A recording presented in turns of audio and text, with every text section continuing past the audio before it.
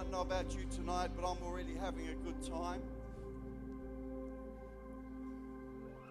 Just want to thank the musicians for giving up their normal music night tonight to have us gate crash their music practice or worship practice. Take your seats for a sec. I've got a word on my heart tonight for you. I just want to say it is so good to see you out tonight, midweek, or almost midweek. One day past midweek, but that'll do. But we don't need to be reminded we live in very challenging days. Now, I want to say something today because we need to understand some things about where we live. The title of my message today is We Live Here. I think that's it, without looking at my notes. It might be, it'll come up on the screens. Yeah, we live here. Turn to the person next to you and say, we live here.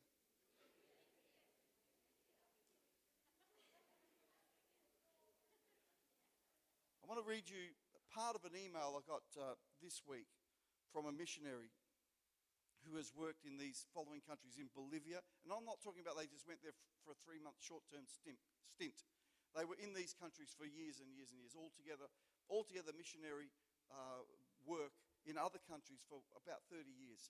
So she had based in Bolivia, Mozambique, Ukraine, and currently has a support role supporting Bolivian missionaries throughout the world. So her role now is to support Bolivian missionaries. They are spread across the world from Siberia through Nepal to Cambodia. So she has her hand on all these missionaries' lives to help them and support them to do their job. Now, I would say that this missionary, I wasn't going to say her gender, but she's a she. But this missionary knows the world, knows stuff about the conditions of the world. So let me read this to you, and I'll give you the context. She's now living in a retirement village in Australia. So this is what she said to me. At present, I'm using the reality of heaven. Here, that's a Bible study series. Here in the village, that's not like a village in Africa, it's a retirement village here in Australia. I'm using this as a Bible study outreach for residents. Still a bit tough going at the moment since I find Aussie culture harder spiritually than anywhere else I have ever worked overseas. That is a powerful, powerful thing to understand. I was totally amazed by that because I've got to say, realistically, when I am among people who work overseas, you kind of almost feel like you're the inferior one, like you're the one who isn't in the real hardship of ministry. But I want to tell you something, what we do here, what you do here, as a person, as a church, as a Christian, to reach the nation is just as powerful as anywhere else that it's needed in the world. So we live here. Tell someone next to you, we live here. One Heart Church, we must be aware of the spiritual breakthroughs that we need to see people come to know Jesus and the battle we need to fight to secure it. And I didn't know the songs we were going to sing tonight, but I know that we're going to have to declare that battle song again because we've got to be breaking through the barriers personally so that we can be the people that can break the barriers for someone else. And there is such a darkness over our nation. So there's 2 major points that I thought about this today, and I just, I came to these conclusions just to keep it really simple. 2 major points to the culture in Australia that are barriers to the gospel. The things that would hold people away from hearing the gospel or receiving it. Number 1, or A, is comfort. So we have a culture that prioritizes ease, the need to be comfortable. The need to say, well, so long as you're comfortable with this. And we often bring that culture into our churches by saying, if you're comfortable, if you feel comfortable. You know what? I don't want us to feel comfortable. I'm talking to believers here tonight, not a new Christian, not a newcomer. I'm talking to seasoned Christians. We're not here for our comfort. So it's not about if you feel comfortable. Once you raise your voice, just get out and do it. Start to get into warfare for the things of God. If you feel comfortable, raise your hands. Raise your hands because Jesus is the King of Kings, people. Oh, would you come to the prayer meeting if you feel like it? If you feel comfortable. See, that's a culture that we have in our country, but it's not a culture that Jesus is looking for in his people. The second one is pleasure. It's a culture that prioritizes recreational desires. And I use the word prioritizes. Doesn't mean you don't need it or you shouldn't have it, but it prioritizes recreational desires above the things of God, above the call of Jesus. So that same culture wants to rule the church. And now, I'll tell you something. Put your seatbelt on. If you're offended by that, I rest my case.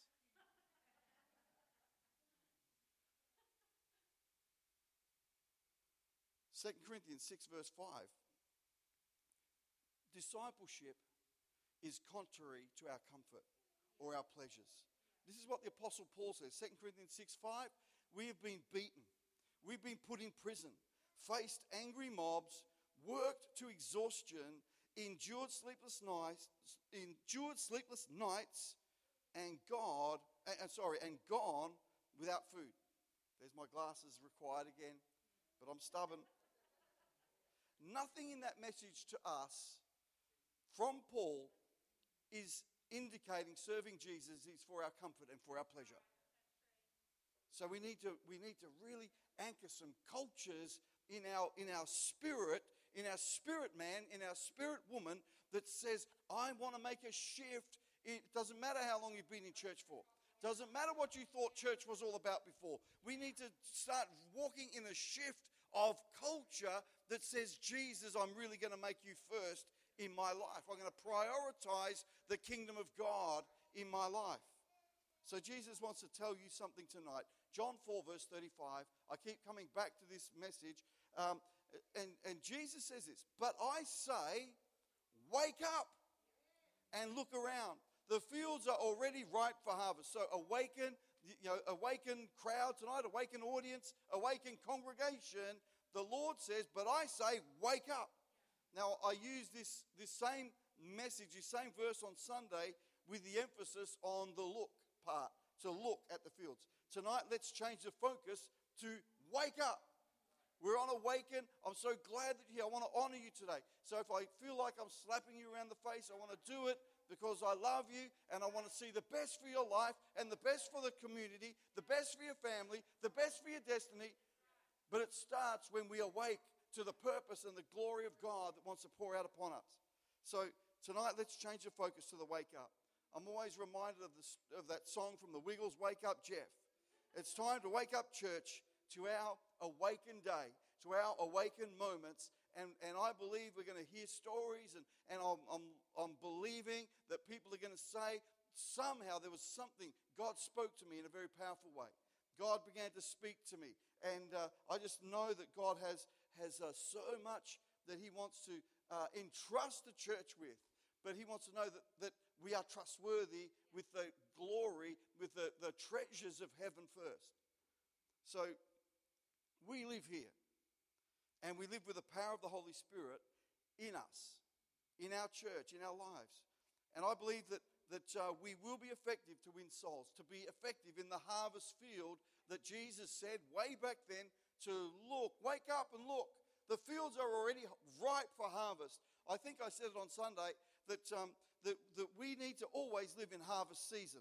We always live in salvation season. I want to remind you again, we are here to win souls for Jesus. We are not here to give you the most comfortable seat. We're not here to make the sound right for you. We're not here to make the lights just perfect for you. We're not here to make the heat just hot, just cold. I'll tell you a story once in church, in this building.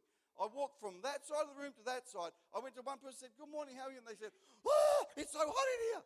And I went, oh, okay. I walked to the next person over here and they said, it's freezing in here. They were females, obviously, by the tone of voice. But I'm thinking, we can't possibly keep everybody happy in the room. But what we do need to have our focus upon is, Lord, I come to the house of God to worship you. I come to the house of God to get at my breakthrough. I come to the house of God because I'm going to be fed in the things of the Spirit.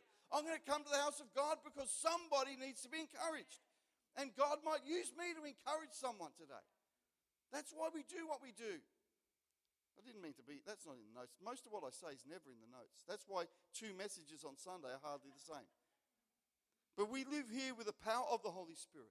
Proverbs 10 verse 5 says this: he who gathers crops in summer is a prudent son, but he who sleeps during the harvest is a disgraceful son.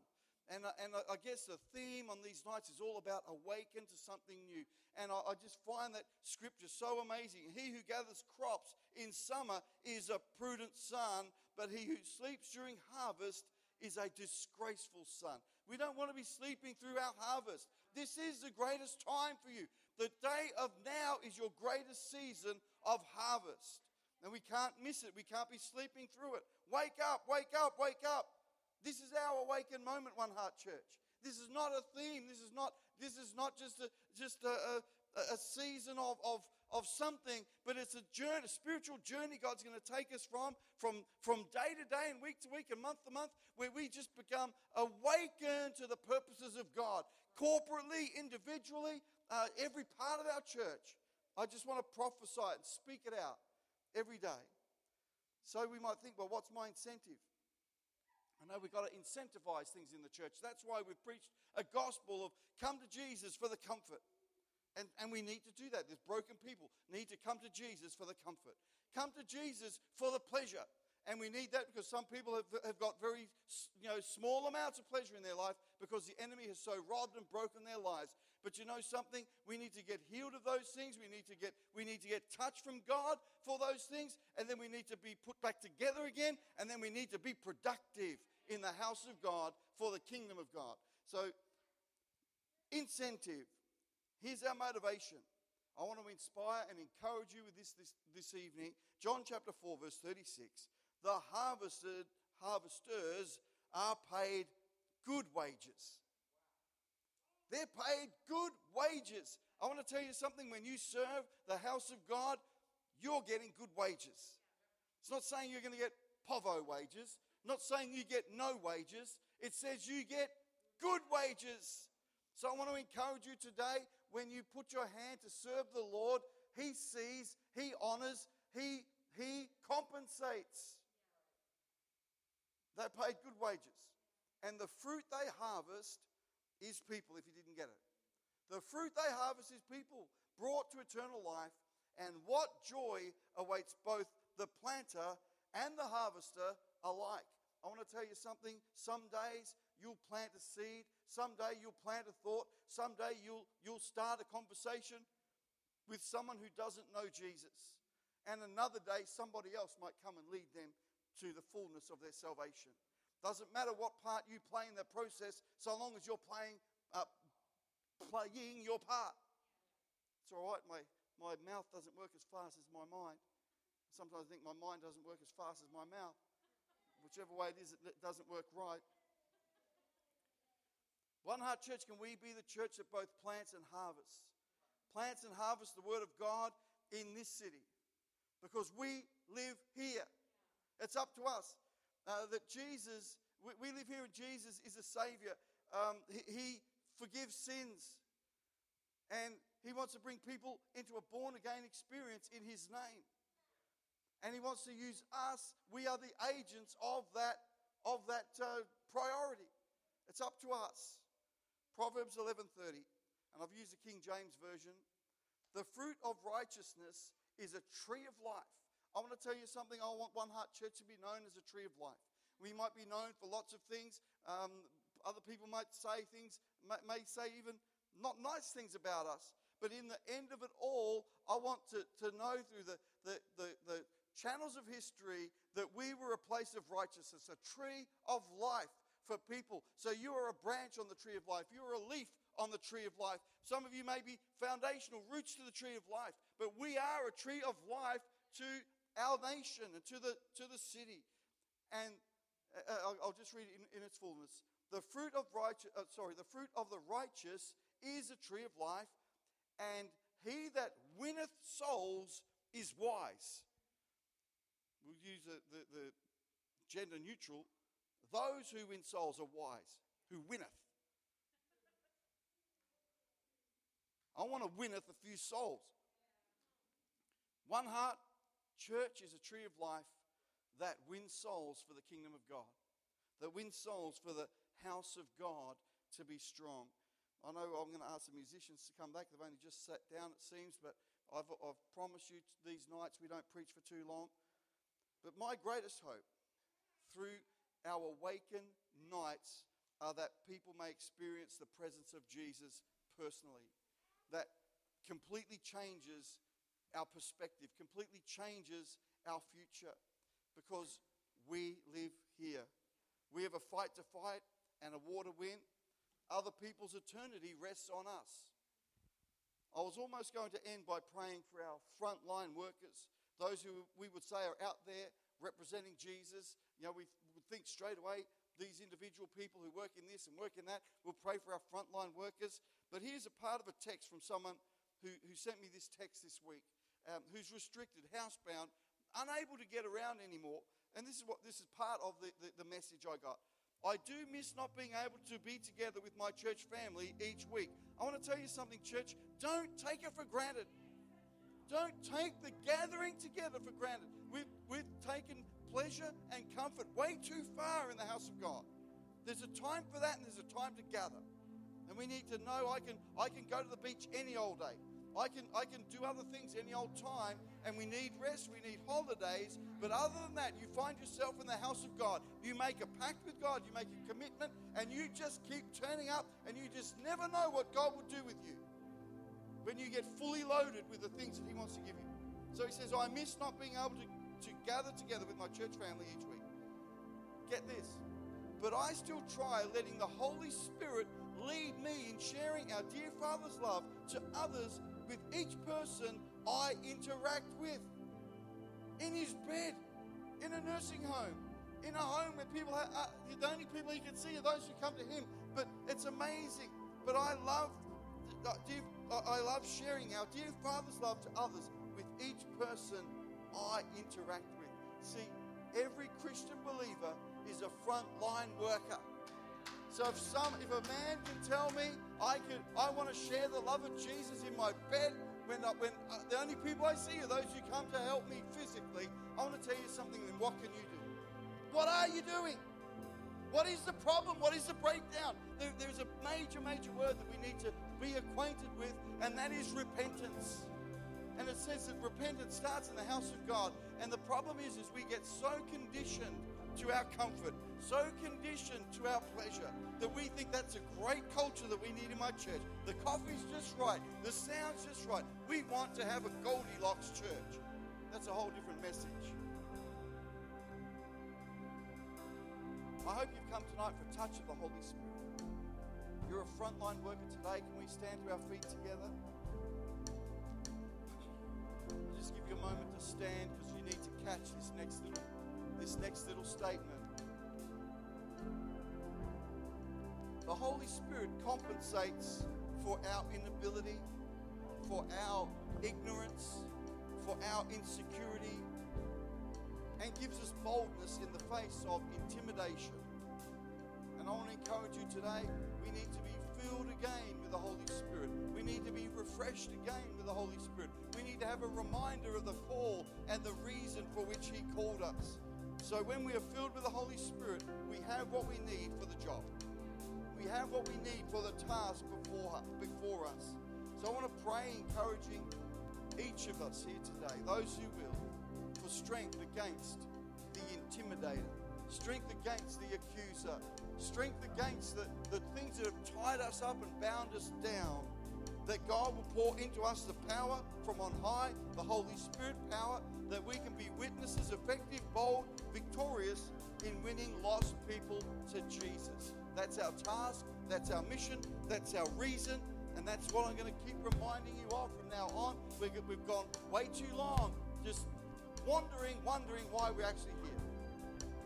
I'm going to open the front to those who want to come and speak to the Lord, want to spend some time. We're going to let the music team lead us for a little bit longer, and we don't need to rush, we don't need to run away. If you need to go, I will say you're free to go. But I'll tell you something, there are those who say, I can't go yet. I need something from the Lord. I need something in my life. And I'm going to invite you to come on down the front, kneel, sit.